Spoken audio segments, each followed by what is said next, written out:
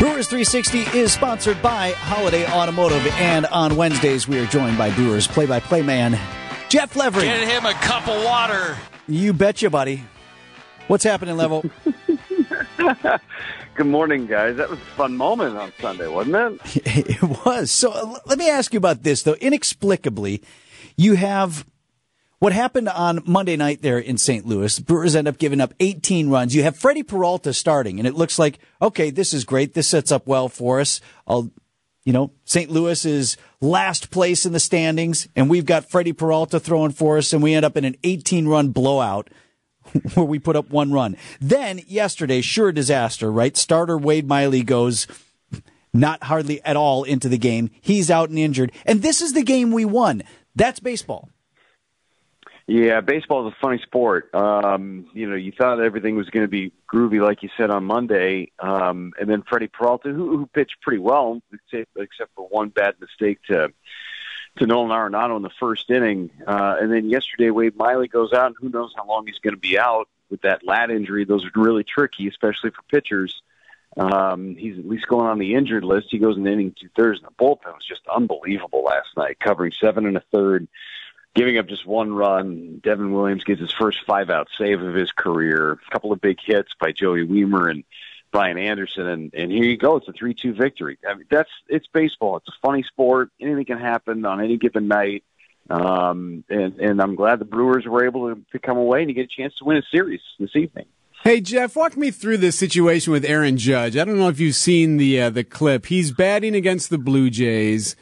And some of the Blue Jay announcers notice that as he's about to take a pitch, his eyes dart and look into his dugout and then look back at the pitch when it's coming in. And they're like, wow, how is he? What's he looking at? Huh? And then he hits a home run. So the conspiracy theorists would say that for sure he's cheating. He's cheating. But for me, what really gets me is I can't imagine taking my eyes off a pitch, right before to look someplace else and then look back at the ball. I've never heard of that before, where someone's eyes would dart around as they're about ready to take a 98-mile-per-hour fastball. Yeah, there's a lot going on in that clip. And listen, there's so much noise that's going on. I remember a few years ago with the Astros and the beating on the trash cans and all that kind of stuff to signal pitches.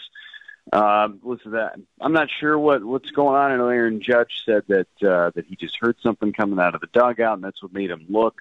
I see eyes dart all over the place. If you see a fast runner, not necessarily as the pitch is coming in, you see somebody at the plate, and they take a little peek and see where the third baseman is, see if they want to lay down a bunt. That happens quite a bit, but It doesn't usually happen right before the pitch comes. It's very interesting to see what's going to come, what's going to transpire of it. I think I saw last night in the middle of the game, there's third base coach gate where the third base coach is not standing in the box, but there are no third base coaches that stand in the box either, especially with these hitters. They're kind of third base coach extended. That's fine. I mean, look at a third base coach next time a runner's at second base.